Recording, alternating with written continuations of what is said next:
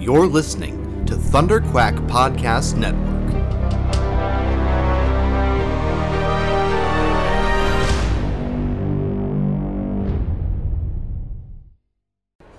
This isn't accidental. I know who's behind this. Captain Doza. I think he's one of them, sitting up there in his high tower. They have power up there. We don't. What are you talking about? Isn't it obvious? You see the ships coming to visit him at night? Doza is part of the First Order.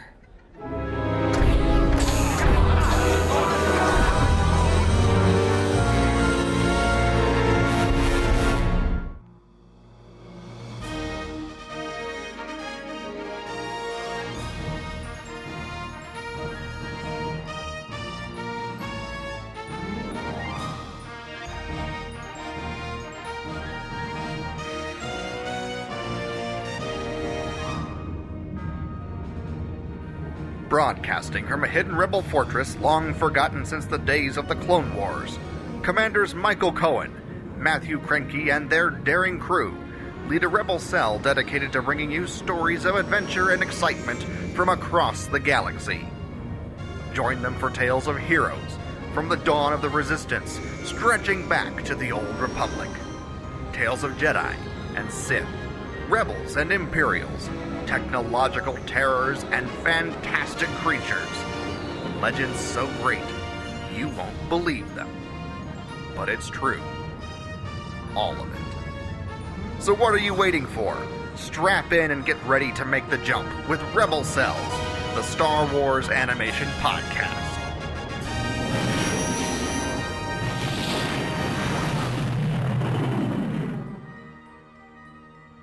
Hello and welcome back to Rebel Cells, the Star Wars Animation Podcast for the Star Wars Resistance episode, The High Tower. I am one of your hosts, Michael Cohen, and with me, as always, my faithful co-pilot, Matt, the Crankster, Cranky. Hey, so faithful. Back again. Hey, yes. This is the, third episode. Fourth. Fourth, there we go. Fourth, yeah. And, I don't know. It's getting there's some stuff in here that'll be interesting to talk about, but it's it's getting there. It's just getting there incredibly slowly.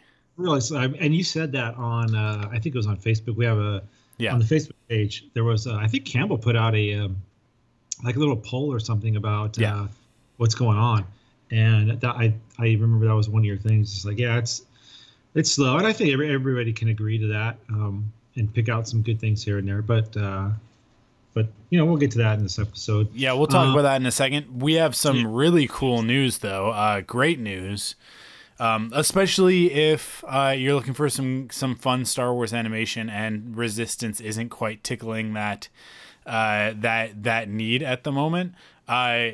Stealth launch much, but Lego Star Wars All-Stars was revealed on Friday, and it's already started.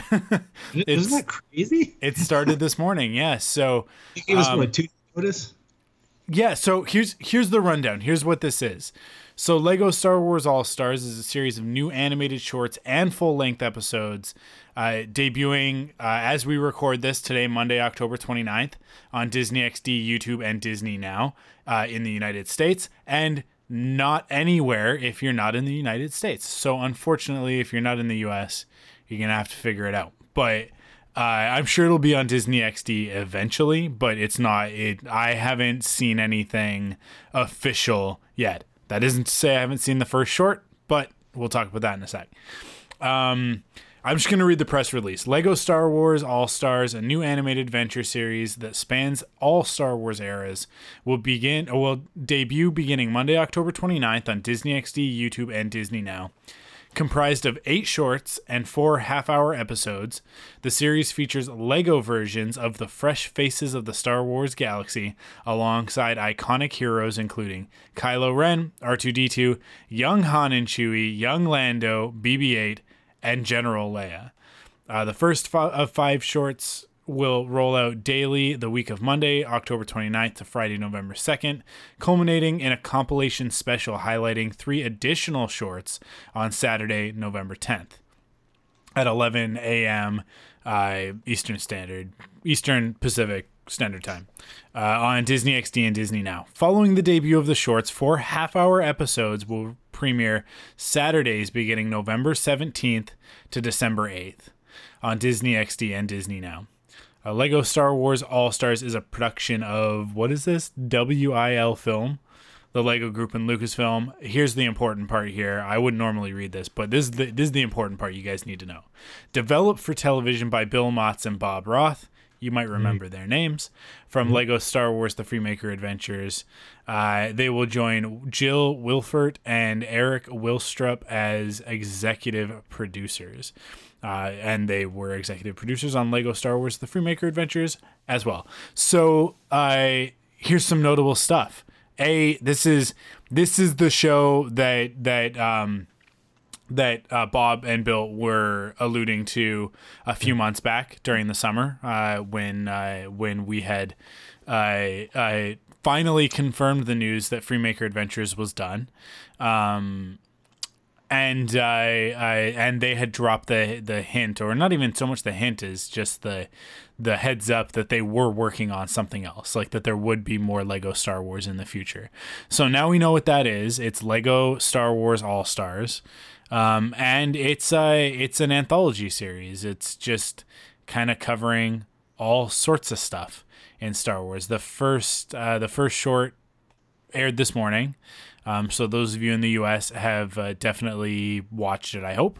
It's short. It's very, very short. There's not a lot there to talk about, but if you're not in the United States, you're going to have to find other means of watching it. Thankfully, there are some nice people out there on the internet who ripped it off of the Disney XD YouTube and put it up so that everybody else could see it, which I appreciate. So I managed to watch it. The first short is about Roger, and that's really like the biggest thing here, is that this is going to connect classic Star Wars characters, sequel Star Wars characters, even young Han, Chewie, and Lando, with some of the other Lego Star Wars characters out there. And this implies that at some point in time, Roger was on board the Millennium Falcon hanging out with Han and Chewie. And that, to me, is so fantastic, because it kind of legitimizes, I mean, I guess not, because those characters were in the Freemaker Adventures, but it just, I think the cool thing about this is right on the poster, you've got above the logo, you've got sort of the well-known characters, Han, Chewie, Lando, Kylo Ren, Phasma, Rey, but then below the logo, you've got Graballa, Roger, 4 new characters that we've never seen before, or have we? I don't know. We're going to find out. And BB-8 is there with them. So Roger and Graballa, 2 of the highlights of the Freemaker Adventures, aren't done yet. And I think that that's the most important part, is that although the story of the Freemakers is over, there's still more stuff to talk about with these characters. In particular, this first episode, the first short, covering Roger's history.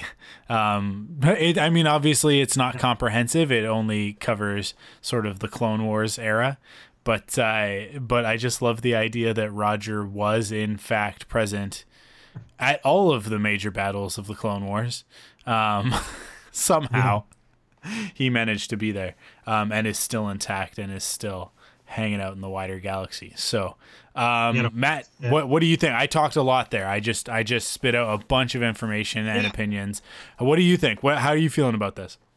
Well, I didn't know, like you said, this thing kind of just dropped, and they said, oh, by the way, it's coming Friday. I'm like, what the heck is going on? And then when it said who was involved in it, I go, oh, that's right. Those guys did kind of, was it Bill Motz? Yeah. Kind of hint at they're done with Freemakers, but there's still something out there. And I think it's great, because they did fantastic stuff with the Lego stuff that we actually covered on this channel. Great stuff, I mean, funny and it just all the characters, and this is right along the same vein. Looks like with these two. I didn't realize it was going to be so short as well. It kind of starts off with I think the tagline was like from was it trenches to wrenches or wrenches to trenches? Yeah. And just kind of like, okay, this is going to be, like you said, the story of Roger. But yeah, I see him in the Falcon. You got Han and Chewie in the Falcon. Mm-hmm. Of course, like all the animation is great. The voice cast obviously is always good. They always do great by that. So these are this is going to be interesting to see how. Is this how? I don't really know much about this. Mm-hmm. Is this how they plan on doing these? Is these 2-minute short, almost like the old Clone Wars? Is this how they're going to do it, or is this like a tease right now? So yeah, it is a bit of a tease, right? So they're going to have the 5 shorts from Monday to Friday, and then on Saturday they're going to have a special episode that airs all of the shorts, all 5 shorts, as well as 3 more shorts that don't air during the week. So you get all of them then. And then starting the following Saturday and each subsequent Saturday after that, there are 4 half-hour episodes, 4 proper half-hour episodes. So what that tells me is that they will have what they've basically got with this first, let's call it a season of Star Wars All-Stars, Lego Star Wars All-Stars, is a DVD, right? And that's, I think, what they're aiming for here. That's where these Lego Star Wars series have been really successful. And it, like, this is for the younger kids, right? That said, Freemaker Adventures was for the younger kids, but Freemaker Adventures was fantastic. We loved it. Like you said, we covered the whole series. So, I mean, like, I'm super excited to have those creatives back working on more Star Wars stuff. I love the idea that now they're kind of let loose across the entire saga. They can bring characters in from any point in time.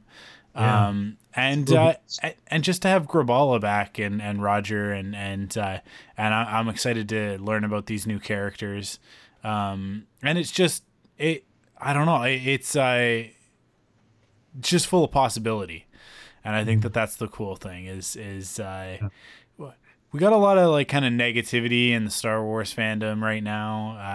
It's starting to die down, but promotion for Episode 9 is going to start to ramp up soon, and it's gonna get heated, I'm sure. And it's nice to have something that's a little bit distracting, especially because we're going to talk about Star Wars Resistance in a second, but it's just like it's good, but it's not scratching the itch for me. It's just really not. It's not delivering on the Star Wars yet. We talked about that last week. We talked about the episode descriptions of what's coming up later in the season with Poe and X-Wings and all that sort of thing. But these first 4 episodes, the 2-parter, and then the 3 subsequent episodes after that, it's just such a slow burn. And this is a nice taste of some fun Star Wars. And a reminder for everybody that Star Wars is for all ages. And all of this stuff is like Lego Star Wars is for kids like 3 and up, right? Yeah. And then Resistance feels to me like it's in that 8 to 13 range. And then obviously The Mandalorian's going to be kind of for that 14 and up age range. I think specifically aimed at that 18 to 35 sort of demographic, right? So like there's some Star Wars for everybody, and that's a good thing. I haven't seen anybody say anything negative about All Stars yet, but because I don't know, like I guess we've got kind of a bit of an echo chamber with our listeners and my friends in the Star Wars community that are just excited to have Star Wars stuff, right? So, yeah. I mean, like Jonah Marie is obviously super excited about this, just like we are, because she was a huge Freemaker Adventures fan. Having her own podcast, Star Scavengers, to cover that show as well, and it really felt for a little while there like it was just kind of the four of us banging the drum, going like, "Hey, everybody, you should be watching this show."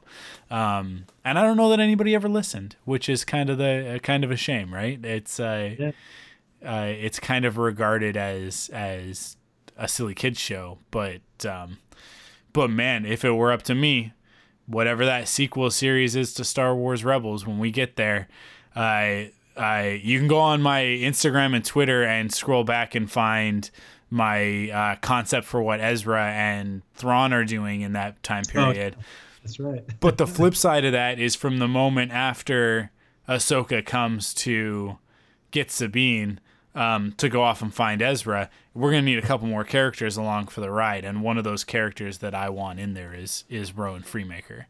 Because I would love for that character to be legitimized and brought into the proper canon. And to for them to visualize what a force builder is in that context, and play with that concept and all that sort of thing.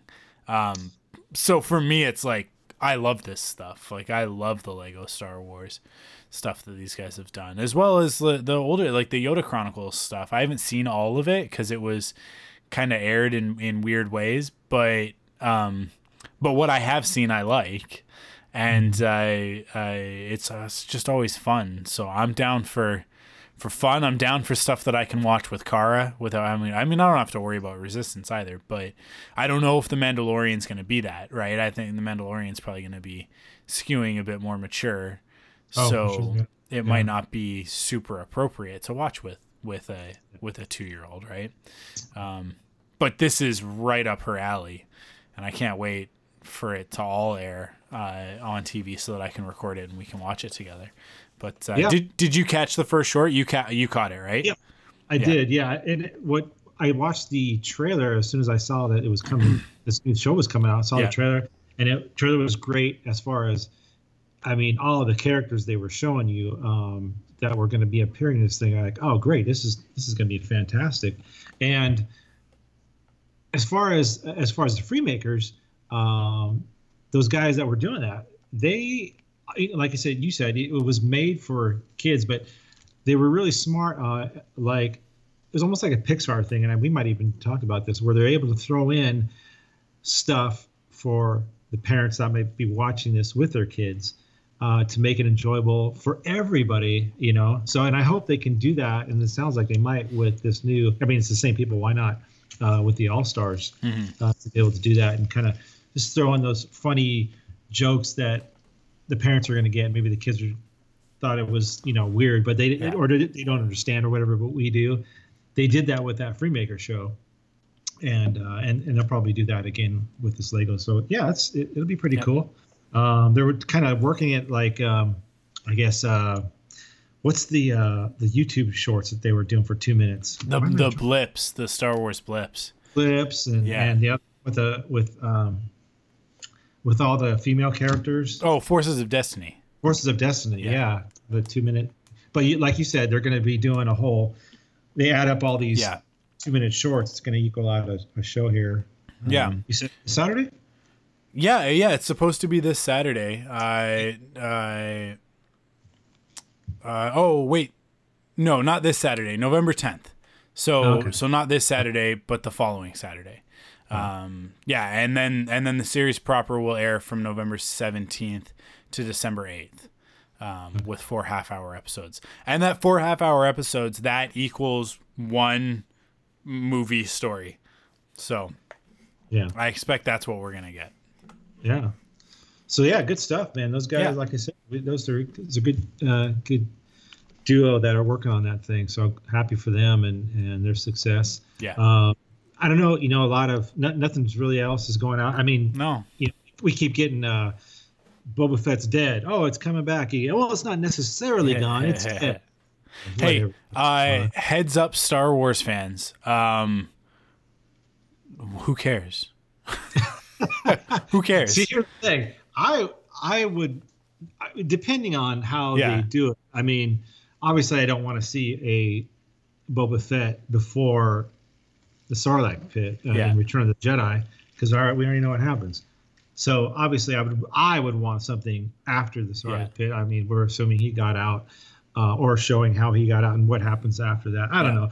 I'm just saying, like, I don't know. It's one of those weird things where, you know, I get slow down, and who knows what's going on. I gave you guys my pitch for the Boba Fett movie, and this is the only way that I'll accept it. The only reason to do a Boba Fett movie at this juncture is to go back and to have Boba Fett fight Darth Maul. That's the only reason to do it. Yeah, I'd love that.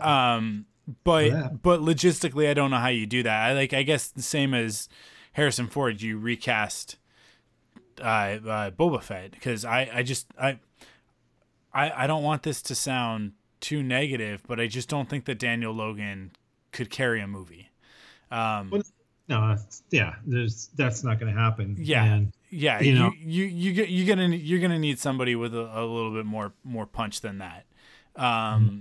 In order to open a movie. I mean, like, they had a hard enough time with Han Solo headlining it with Alden Ehrenreich, and Alden Ehrenreich had been in a couple of things already, like a couple of pretty big movies, like a Coen Brothers movie. I mean, like, that's not a small thing. So, and Donald Glover was in that at arguably the peak of popularity right now, and Woody Harrelson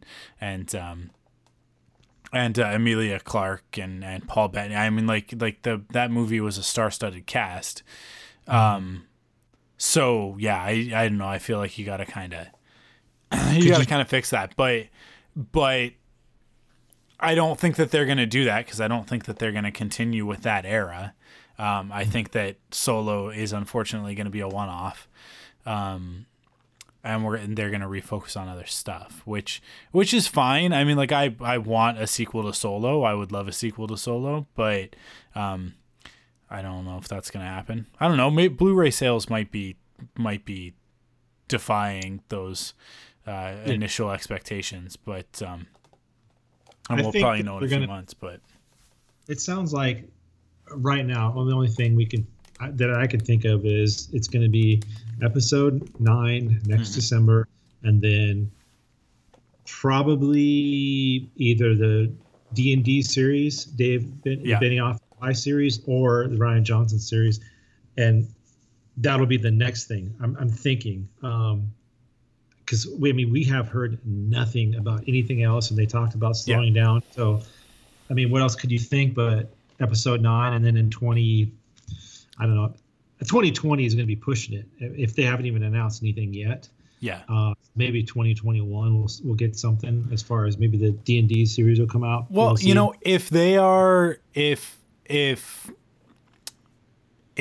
ready to shoot next spring, or sort of like spring, summer, early summer, I could see them announcing Rian Johnson's project at Celebration, because that's April. We're obviously going to get a trailer for, like, a full trailer for episode 9 at Celebration, but I could see them announcing Rian Johnson's first film there, and then filming it next year for a December 2020 release. That makes sense. They were filming episode 9. They're filming episode 9 right now. They're not done, right? And it comes out in a year. So so like, that timeline makes sense to me, but they do have to announce it. If we don't get an announcement by Star Wars Celebration, I don't think that's going to happen, because they'll announce it before they start shooting. But that said, the Rian Johnson project is way more likely than the Benioff and Weiss project, because they still have to finish off Game of Thrones, right? So, and that's next summer. Look at Rian Johnson, though. He's right. He's going to be starting a new project. If he has, I mean, I'm sure he's already started it, but I don't know if they filmed yet. I can't remember the name. It's something about knives or something like that. But he's right in the middle of something else too. So this will be interesting. I think that, look, you got 5 days coming for Star Wars Celebration. I can't imagine that one of those days is not going to be for the new what's coming next as far as a movie. Like you'd think that you don't have to have obviously you're not going to have any kind of video footage or anything like that, but maybe something like they did to us at Anaheim when they kind of Rogue One stuff for Rogue One, or just have a panel like, hey, here's D&D, or here's Rian Johnson talking about what's coming, what they plan on doing, or what it's about, or anything like that. You'd think they'd have a day for that. That'd be crazy good. Then you got people excited for the future after Episode 9. You'll have your Episode 9 day, you'll have your Mandalorian day, and then you'll have your probably Resistance / Rebels or Clone Wars, maybe Animation Day. So we got Clone Wars coming back. Yeah, I keep forgetting that we've got another season of Clone Wars coming. Hopefully the next year. Yeah. So, this celebration is going to be. I think it's going to be. It has a potential to be pretty big as far as announcements and stuff we're going to get. So we'll see what happens. This might be the best Star Wars celebration yet. And I'm kind of bummed that I'm not currently planning to be there. I don't know if things will change, but I don't currently have any plans to be there. I would love to be, though. It kills me to think that I'm not going to be. But well, it was like LA, right? I mean, I knew that you got a new film coming out. I knew that was going to be a special one to go to. It certainly was, and I think this one's going to be the same type of thing because you got new things that we're going to have our first looks at, most likely with The Mandalorian, and maybe not Episode 9, but maybe some other stuff, panels going on, stuff that we're going to get, possibly new movies, like I said, at the celebration. So man, like you said, could be one of those epic ones to be at, but we'll see what's going on. Anything else going on? Are we just going to? No, right? Let's do it. Let's jump into the episode. All right, let's do it. Calculate the jump, Chop.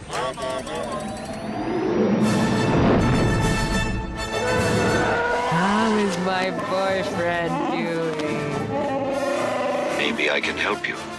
I am Boba Fett. What was that? What was what? The throwing and the falling. Over there. Don't think about it. Kenobi. Ahsoka!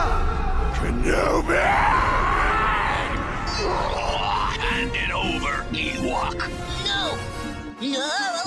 So you mean to tell me you were staging a rescue, not attempting to hijack a Jedi starship? You're welcome! Now, it's time for the Rebel Cells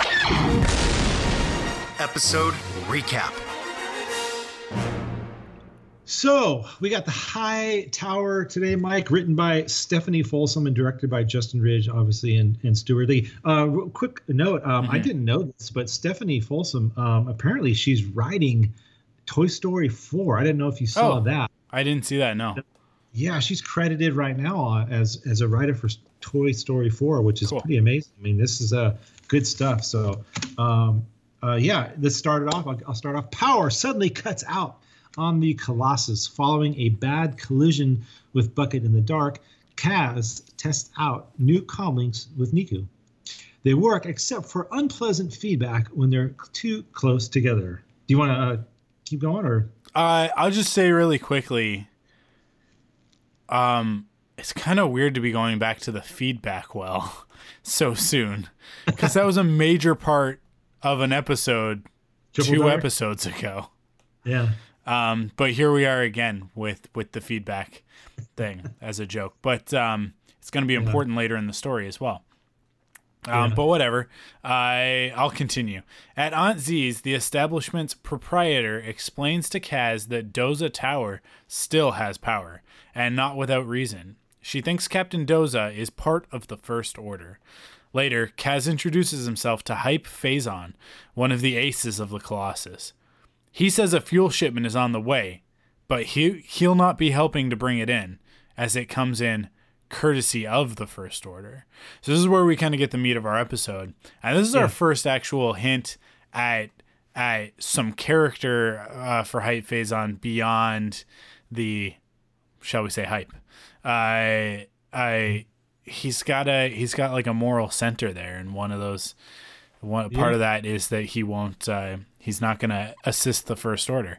So yeah, didn't notice that. I thought that was interesting. I like that. I like that he's this very sort of obnoxious character, with the sort of braggadocious manner. He's kind of full of himself, but clearly he has a moral compass, because he's not gonna cheapen himself by being part of anything to do with the First Order. So and we're gonna see a little bit more from him in a little bit, which is cool. It's I quite like the character, voiced by Donald Faison, who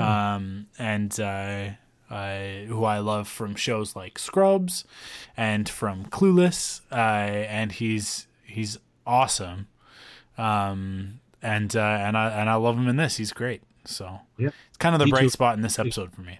Yeah. So you mentioned, we talked about in the first paragraph here, power outage on the Colossus, and this thing has been going on for roughly, or they're rationing power for the last 100 hours, according to Doza. And so, like you said, Mike, Aunt Z, she thinks Captain Doza is responsible for these power fluctuations, and because he is, she believes, working with the First Order. She even says, because he is one of them sitting up there in the high tower, he has power and we don't. Yeah. So, this is going to start to open up some stuff between Doza, and we get our first glimpses of him and what he is at, what kind of is he's starting, or what's going on with the First Order. So we're going to kind of get into that. But you mentioned hype phase, and I had the same kind of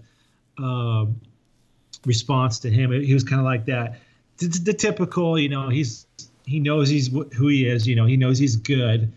He knows he's a great pilot. He's kind of flaunting it a little bit. But like you said, he also has this thing, and we'll get to it in a minute, about how there's a chance with him and the First Order, or the First Order's coming, and he doesn't want to be around. So we'll get to that in a second here. Kaz and BB-8 head outside to watch the shipment come in. Soon, a nondescript freighter arrives at the station. The Aces intercept it and escort the ship into dock. But it's not just carrying fuel. Stormtroopers of the First Order, led by Major Von Reg, disembark. So we get to see stormtroopers here. They come off with Major Von Reg off of this shipment thing, and I know I had written some notes about, like, what I was just talking about Hype Phazon. Mm-hmm.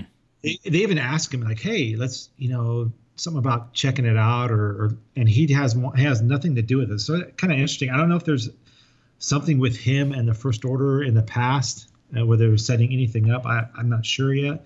But like you said, Mike, there's definitely that he kind of stays away from it. So you want to add anything to that? Yeah, no, exactly that. It's kind of implying this is, so I'm going to start in on my pet peeves with this show.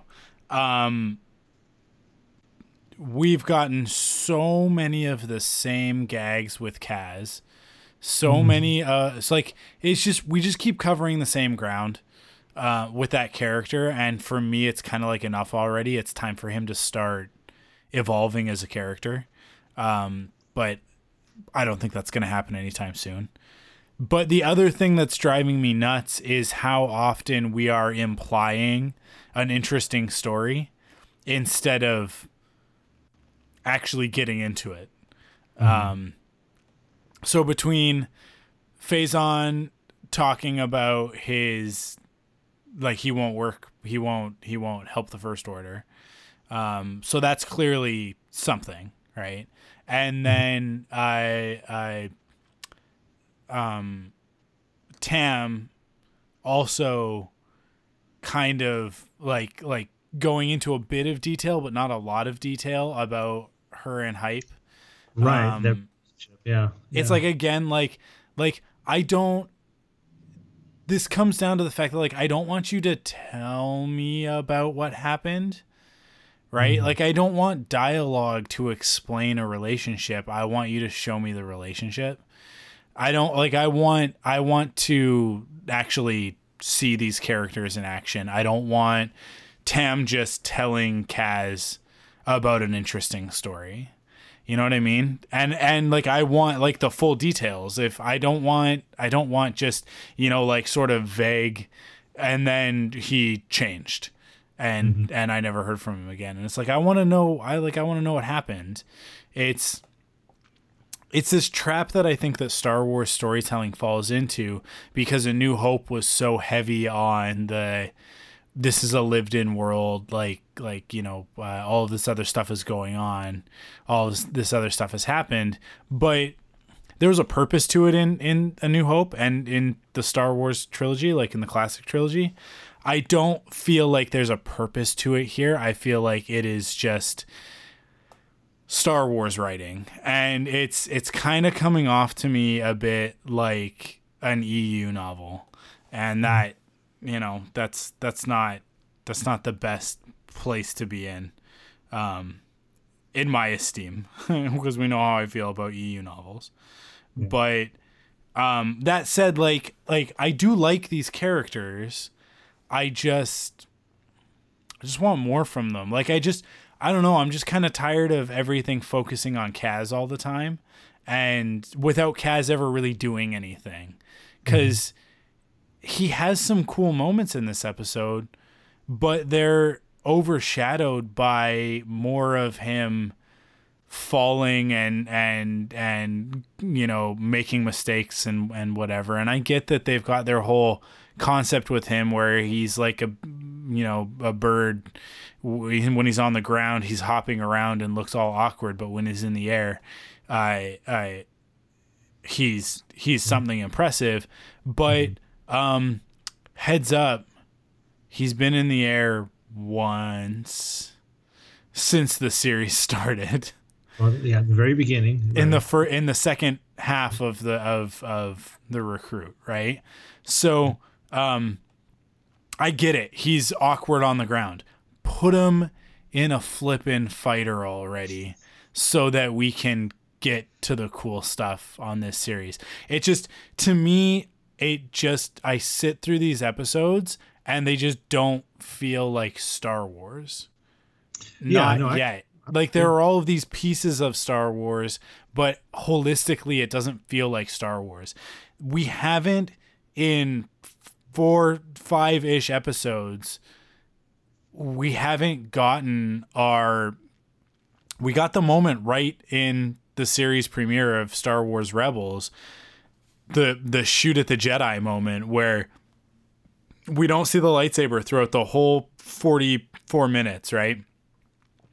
Or most of the 44 minutes. We're like 40 minutes into the Rebels premiere, and that's when Kanan stands up amidst the blaster fire, blaster bolts whizzing past his head, reaches behind him, pulls apart the lightsaber pieces, clicks them together, and ignites that lightsaber. And that's when you're like, bam, Star Wars, right? Like, yeah. This is 100% Star Wars. And there are moments before that feel very Star Warsy as well. But that really is like the moment where you're like, I'm all in on this one, right? Mm-hmm. That moment has not happened yet in this series. And I say that not just from a subjective personal point of view. I think objectively, they haven't initiated that. It's like if in A New Hope, instead of jumping to hyperspace, you spent an hour and a half of Han plotting the course to jump to hyperspace. And it's like, I know that at some point you're going to push that lever and the stars are going to bleed together and you're going to jump into hyperspace, but it hasn't happened yet. Why hasn't it happened yet? Please make it happen. I want it to happen now. Right? Like, I don't know. It's just like this delayed pleasure sort of thing of like, and this episode gets real close. This episode has some cool stuff in it, but it just never gets humming, and then it ends. Like, and then it's just done. Right. I don't know. It just feels like they are making something very different from Star Wars, which might be fine. I mean, like I might just be doing what everybody else did last year with The Last Jedi, and asking for something that that they don't want, that they're not planning to give me. But at the same time, I'm not a big fan of Rogue One. I have some issues with the storytelling and the filmmaking. That said, like, it feels like Star Wars. And this does, even Forces of Destiny. Forces of Destiny feels like Star Wars, right? Especially some of the better episodes. The one where Ahsoka is late to meet Yoda and Anakin, and she's like running through Coruscant and fights the malfunctioning robot and stuff.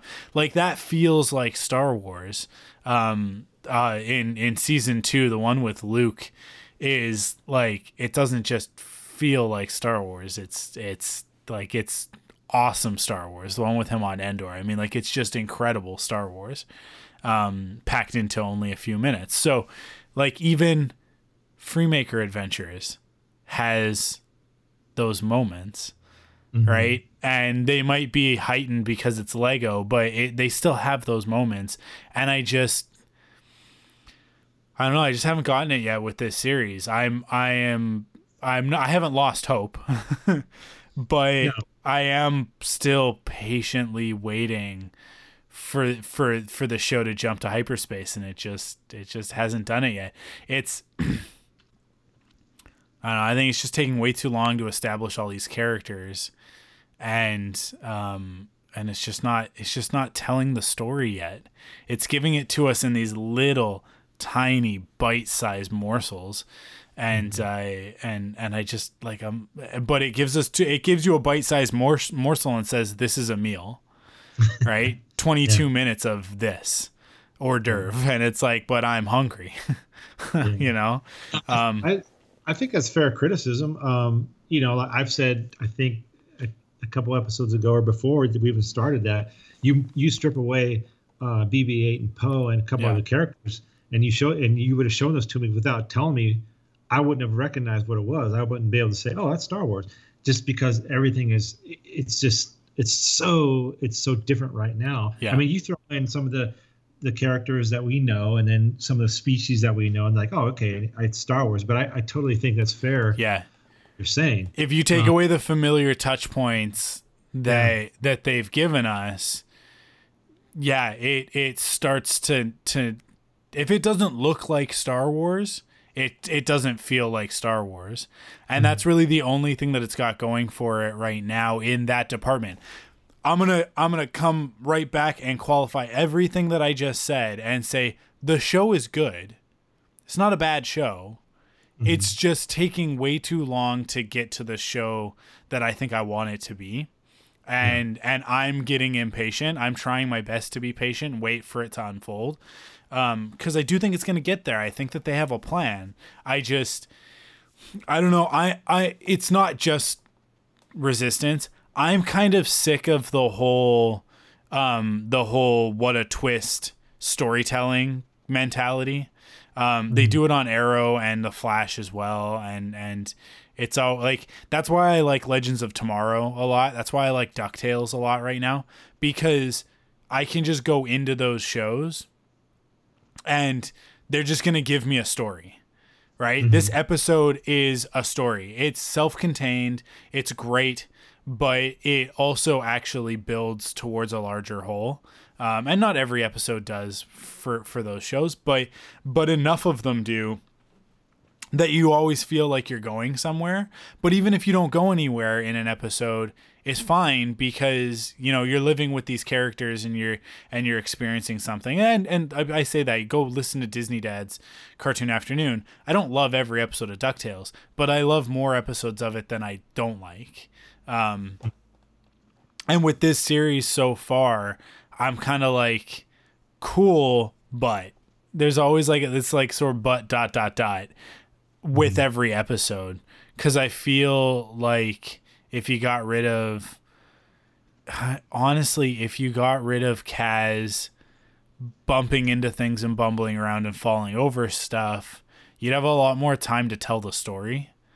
But it's almost like I get this because like I'm a graphic designer, I'm an illustrator, I'm an artist. Sometimes you fall in love with your own work to the point where like you love something so much that you can't really see it for its faults. And it takes somebody else sort of like snapping you out of it to understand like, oh, I was like just way too in love with that one thing. And to me, it feels like they are way too in love with Kaz as a character, which is fine if Kaz were working better in the story. But Kaz's character rubs all of the characters that surround him the wrong way and slows down the story from getting off the ground. And to me, it's like those two things combined make you start to go like, get it together, Kaz. You know what I mean? Yeah. And I'm really like, I am really hoping that in upcoming episodes, when we get to see him, you know, get behind the yoke of a starfighter, that it all changes, right? That all of a sudden he's in an X-wing or he's in the Fireball, and he saves the day, and everybody stops and goes, wait a second, this kid's actually a hero, right? And it sort of starts to turn the tide a little bit. And I think that this episode, you know, Tam is starting to warm up to him. But like I said, we need that Star Wars moment. We need that man, for Ahsoka, it was in season... Was it not until season 4? I mean, in season 3, she shows up with her new costume, and she's a much stronger character from that point forward. I mean, like Clone Wars was strong from the outset. We talked about this over the summer, but I'm just trying to relate this to Kaz and to the characters from Rebels. But Ahsoka has that moment in the episode with oh my god, I can't remember any names right now. The separatist senator kid that she's friends with. Lux Vontaire? Yeah. And right? It's the one with Death Watch, right? Oh yeah. Where they zap her with the ropes, and she's all tied up, and you're like, oh no, how's Ahsoka gonna get out of this? And she just sort of coils and then spins out of it and beheads 4 Mandalorians in one move, and you're like, oh snap, that's Ahsoka Tano, Anakin Skywalker's Padawan. Like, now I get what you guys are doing with this. She's powerful, and Anakin's teaching her some bad stuff. This is cool. Let's go down this path. And we kind of follow that, and we follow the like sort of the as she gets older, she gets more abrasive, and kind of like she starts to learn some stuff from Anakin, and then everything happens with her leaving the Order, and I think it changes her character for the better. Right towards the end of her time on the series, right? But like, we got that moment. I guess it did take a while. That's season 4. She had cool moments before that. That's not the only one. But I'm just trying to think of like other moments for these characters where you go like, oh wait, no, this character is awesome. This character is actually really cool. This is why we're gonna go back and we're gonna do season 2 of Clone Wars next summer, right? But so that we can revisit Clone Wars and talk about this stuff again. But yeah, I'm just kind of, I don't know. My hope is that we get we finish this season, which right now IMDb only has 10 episodes listed, but my hope is that we get to the end of those 10 episodes and I look back on it and I go, yeah, okay, that was worth it, right? That's my hope. That's what I'm kind of holding out for. But 5 episodes in, I'm kind of waiting for that puck to drop, to be Canadian about it. Slow burn. Yeah. Like, we got introduced to some new characters in this particular episode, which I thought was kind of cool. Starting to get the more characters. I mean, you don't got a huge amount of of exposition on who they are yet, but at least we're getting some new characters. Tam and Hype, we find out they were friends until Hype ditched her for the Aces. They both dreamed of becoming pilots and living in Doza Tower, and Hype managed to do that, but he kind of left Tam behind. So there's kind of a friction between those two, and they kind of set that up.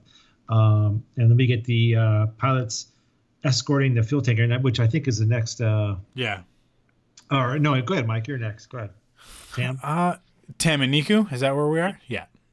Tam and Niku spot Kaz watching the shipment arrive and assume he's there to see the Aces fly. Kaz wonders aloud what the First Order is doing on the Colossus, and Niku takes this as a request to find out. Thankfully, the First Order troopers just ignore him. Kaz takes this opportunity to relieve Niku of his other comlink. So this is where we get a little bit of the comlink shenanigans again, reminding us that they exist, and that's going to be important later in the episode. But I actually, this part of the episode I actually quite enjoyed because Kaz didn't get in the way of himself. Right. He was actually doing what he's supposed to do, what he's there to do, right? And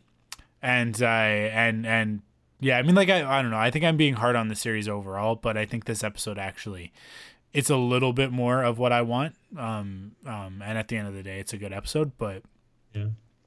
Do you want to continue? Yeah. Well, as I say, also here, it's kind of around this time where Hype is escorting them through the tower, and I guess I'll keep going. The First Order head to the tower, leaving Kaz to remark how it would be nice if Hype would have taken him there. Tam overhears this and tells Kaz that Hype will never do it. They started out together in the Colossus, but when Hype became an ace, he left her behind. So that's kind of what I talked about earlier about the relationship between these two and what's going on with them. But go ahead, Mike. We'll do these next two, and then I got. Yeah. As she's talking, Hype comes up behind her. He continues their conversation from Aunt Z's and invites Tam and Kaz up to the Aces Lounge. This is Kaz's chance to find out what the First Order is up to. The tower is luxurious. Kaz loves the food, but when the opportunity arrives, he sneaks away to find out more about Doza's connection to the First Order. He tracks them to Captain Doza's office, but has to figure out a way to listen in on their conversation without being detected. So this is where, like I said, he's taking him around the lounge here, and it's got the best food, the best drinks, they say, the best views. It's obviously the best place to be on the Colossus, and you got to earn your way up there. But the First Order has been around a lot lately, but it's it's part of Doza's business stuff going on. So, and I just wonder too, the people on the Colossus, I'm assuming they know that Doza might be making these kind of weird dealings with the First Order. They might know that, but they just don't care because I believe at this point they just don't. I think it's shown that the First Order, we kind of know that the First Order is not necessarily a huge threat yet or a problem yet, as we know. So, that's kind of where the people of the Colossus, Aunt Z and then the rest of them in there, just kind of oh, it's just First Order, no big deal. They don't exactly know what's going on yet, how big of a deal the First Order is going to be yet. So they're kind of, this is where this thing being set out approximately 6 months before The Force Awakens, where this big bomb is going to drop on them, with the Starkiller base being fully functional. But right now they're just another, I don't know if you call them another pirate group or something like that, but they're just another faction out in the galaxy. And I think that the majority of people are looking at them, and some of this context comes from the Poe Dameron comic books. I think that the majority of the galaxy looks at them as sort of this Empire fan group almost.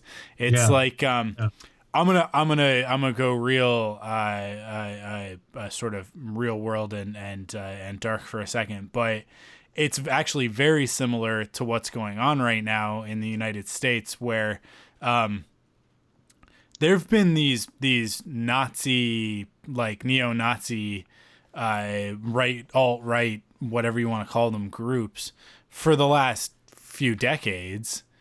And there have been people who are obsessed with with Nazi culture and paraphernalia and like recreate the uniforms and all sorts of stuff. And I think that most people up until the last 2 or 3 years have looked at them and gone, whatever, just, these are just lone weirdos, right? They're just looking for attention, or like they're just outcasts that don't fit in. Not realizing that like there were enough of them out there that they could organize, get together, and take over a town, essentially, right? And are actually like, it's like that can actually be a scary thought. Now, obviously, we haven't gotten to the point in our world where that group is big enough to cause the kind of problem that the First Order causes in Star Wars. But I think that where they're at in the story in Star Wars Resistance is the point where people are like, so what? Yeah, it's a bunch of dudes that have an affinity for the Empire, and it's like, it's probably just a bunch of like former Imperial officers that all, like miss the days of being a part of that organization.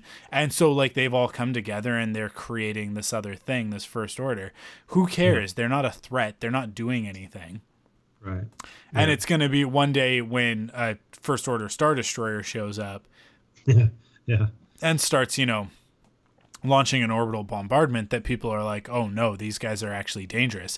Because like, think about how it looks to everybody on the Colossus. They arrived on a freighter. They didn't come in a Star Destroyer. They didn't come with TIE fighters. Exactly. None of that happened, right? So the galaxy is a big place. And these guys, like, if you've never seen them do anything else, it's like Tam says earlier in the episode, they have every right to be here, just like anybody else. Like, they're like, it's the Colossus. Like, it's a refueling platform. They're here. They're dropping off fuel. Like they're not doing anything wrong by being here. Whereas Kaz obviously has a different perspective on it, and I think that Hype Phazon also has a different perspective on it. But the majority of the galaxy looks at it and it's just kind of like, wow, what are you guys getting all worked up about? And that to me is the biggest failing of the sequel trilogy. And there are deleted scenes from The Force Awakens that go into that. But I feel like in episode 9, they really need to hammer that home, that everybody ignored this threat and it grew under their noses, and that Leia was right the whole time. But like, there are other stories that go into that. There are like comics and novels and stuff like that. The fact that everybody was kind of like laughing at Leia Organa and being like you're just a crazy old lady, like making up a threat so that you can go back to the days of being a hero, right? And that's sort of like, oh, there's a lot of people in the galaxy dismissing what Leia is saying because of who she is, and it's kind of a weird sad situation for her to be in, and it kind of makes that moment in The Last Jedi when nobody shows up that much worse. Like, nobody is responding to their distress call because the galaxy is just kind of like, I think it's split in two. It's the half that's like, we don't want to get involved, and then the other half that's like, the First Order can blow up entire star systems. We don't want to fight them. If they come here, we're just going to acquiesce. And that's the same part of the galaxy that let the Empire take over, right? And we've seen that in Star Wars. So, yeah, I don't know. It's interesting. And I like, this is where the show is actually like fulfilling a purpose. And it is giving us a little bit more of that view of the galaxy, of people being like, well, the First Order is not that big of a deal. And it's not going to be that big of a deal until they find out that the First Order is the one launching the assaults on the Colossus and funding these pirates, right? But we'll see. Yeah, no, exactly. And this is kind of like, for me, the meat of this episode is finding out in this particular, in Doze's meeting room what's exactly going on with the First Order. Kaz places Niku's comlink on a server droid's tray just before it heads into Doza's office.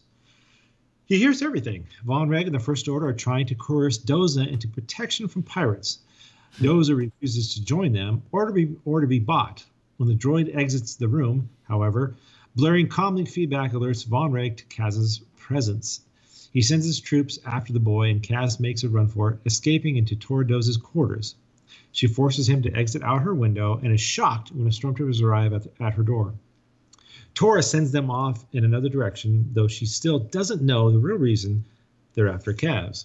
So again, we get this meeting, Doza, and it's funny how they both kind of throw out the New Republic as a kind of a threat almost, like, you know, the New Republic, if they find out, and then Doza's like, well, yeah, if I tell the New Republic about this, then, so they're kind of using it, you know, the New Republic as a little bartering chip or something, like they're going to tell on each other. But, you know, we're finding out that Captain Doza, I believe the First Order is offering Captain Doza protection to the Colossus as long as he gives them that station when they ask for it. It sounds like, is that kind of what you're getting out of this, Mike? Yeah, I mean, like, this is it's kind of it's racketeering, right? Like that's the goal here. The catch on that is, so with traditional racketeering, actually, I mean, not necessarily, but a lot of the time what you're doing is, you know, like as a mobster, as a gangster, you're walking in and you walk into a little bodega or corner store or whatever, and you go like, you got a nice place here. It would be a shame if something happened to it. And then you knock something over or whatever, you break something. And then you make yourself known as a threat, right? Mm-hmm. And then you say to the owner, like, you know, for a small fee, I'll make sure that nobody messes with your shop. And the thing that you're saying is like, oh, it's a protection fee. But what you're really saying is like, I'm protecting this from me. I'm the one who's going to wreck your shop if you don't pay me. Right. And then the other part of it is that like, well, we'll keep rival gangs out of here and that sort of thing. So what the First Order is doing is creating a threat so that they can come in and look like the heroes, but for a fee. So they're kind of getting it, like they're kind of winning on both angles, where they're getting paid to do it, but then they're also like the rest of the Colossus is seeing the First Order save the day from these pirates, right?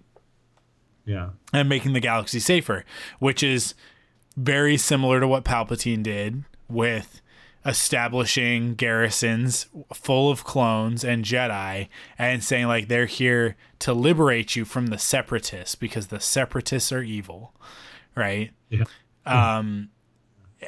Which is, I mean, like the more you talk about it, the more it's exactly the same thing. Palpatine created the Separatist army in order to create a threat that would allow him to establish a clone army across the galaxy so that when the time came, he could flip the switch and take over. And that's exactly what Snoke is trying to do. There you go. Like he's just literally pulling from Palpatine's playbook. Now, Snoke is no Palpatine, let's be really clear. But but he's trying nonetheless, and he's making some progress. So that's where we're at here, I think, in the story. Yeah, no, it's excellent. That's kind of where I was going with too. And Kaz's cover obviously gets blown here when they get the feedback thing going on. Mm-hmm. So you have a little chase here, a little parkour action. More so, Kaz kind of like you said earlier, stumbling around, Mike. But it's part of the next. Paragraph. Go ahead. I'll continue. Meanwhile, Kaz finds himself. Is that where we are? Yeah, that's where we are. Yeah. On a ledge. One false step, and he could meet his end. Eventually, after navigating some close calls and evading stormtrooper fire, he makes his way back inside the Colossus. So it's actually kind of a cool scene. It's enjoyable, but there's not really that much to talk about. It's kind of like a bit of a tame action scene. Tim said on Twitter, he was like, his First Order stormtroopers are about as good as regular stormtroopers in this scene. But that's going to be the way that it goes. The more time we spend with First Order troops, the more they're going to miss our heroes. It's just the way that it goes. They weren't even shooting blaster bolts. They were shooting not to kill, but to stun. To stun, yeah. Kind of like this huge stun blast. So it's a giant circle coming at you. They couldn't even hit with those things. But I think another thing too is they're kind of showing, we're so used to seeing characters that are, Ezra and, Ahsoka and all these that are force sensitive. But here is somebody who is not. I mean, he so far, at least as far as I can have seen in these 4 episodes, clearly no force ability yet, if he's even going to have any. So this is all just kind of his own somewhat low athletic ability trying to do kind of stuff. So you get a lot of the stumbling and the falling and kind of goofy. And part of it's goofy just because it's, you're trying to make kids laugh. But again, they're trying to show how he is just hasn't. There's no force in him at this point, as far as I can see. So, are we on where are we at, Mike? Captain Doza? Yeah, here. Captain Doza confronts Von Reg. Von Reg wants the spy. Torra says there is no spy. It was a friend visiting with her. With that, Captain Doza orders the First Order to leave. So Torra covers for Kaz. Right. They had a little cute moment where she's like, "I think I know why you're here," her room is really cool. It's full of all sorts of stuff, and we don't need to go into that. You can go to StarWars.com and check out the buckets list, and see some of the stuff. And Jonah Marie over on Geeky Bubble is what their podcast is called now. She's highlighted on Twitter a whole bunch of Blue Jay Guys on Twitter, a whole bunch of the Easter eggs inside Torra's room, because it's just full of there's a Sabine, the Star Wars Rebels Phoenix coming out of the flame. And there's an Ewok plushie. There's a Tuca cat, a puffer pig. There are little action figures of different characters all over the place. It's pretty cool. So you should check it out. Yeah, Jonah Marie did a really good job of pulling together all of those things into a Twitter thread. So go check that out. But Doza, I don't know, we started the episode kind of thinking, it's not really thinking, but with them kind of pointing us in the direction that Doza is working with the First Order.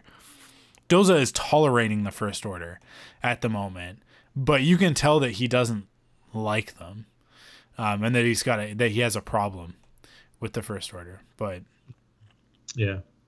It's also kind of funny to see Aunt Z and the rest of the patrons. They're kind of watching out the window as Kaz is kind of fumbling around. They're kind of laughing, and I don't know if they were taking bets, but definitely they were very amused and somewhat maybe a little impressed as well as to what Kaz was doing on the outside as they kind of watch from the safety of the bar there. While Kaz makes it back to his crew in one piece, his mission is now more complicated, and he has to get back to work as a mechanic. Doza, however, pulls up a holo of Kaz.